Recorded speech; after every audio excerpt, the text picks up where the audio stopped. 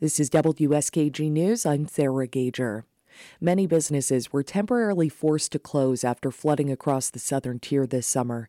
That includes the post office in Woodhull, a rural town in Steuben County.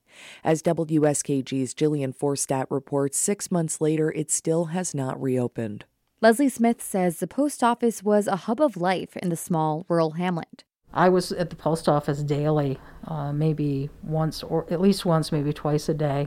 And it was always very active, people mailing packages, picking up their mail. The post office brought traffic into town. Smith owns a building a couple doors down. She has an insurance business there. It's been difficult to operate without mail services nearby.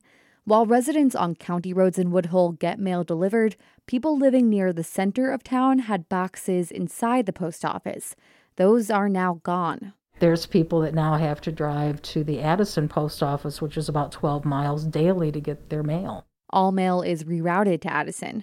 A spokesperson with the U.S. Postal Service says they're actively seeking new property in Woodhull that could look like leasing Smith's building. She's offered space to local postal officials. In fact, right where we're sitting would be it if it works out. I'd be willing to do that, and it's not all just for the community needs it, but it would, give my building another purpose as well. The town supervisor says the former post office was under 6 feet of water during Tropical Storm Fred, and it might be torn down.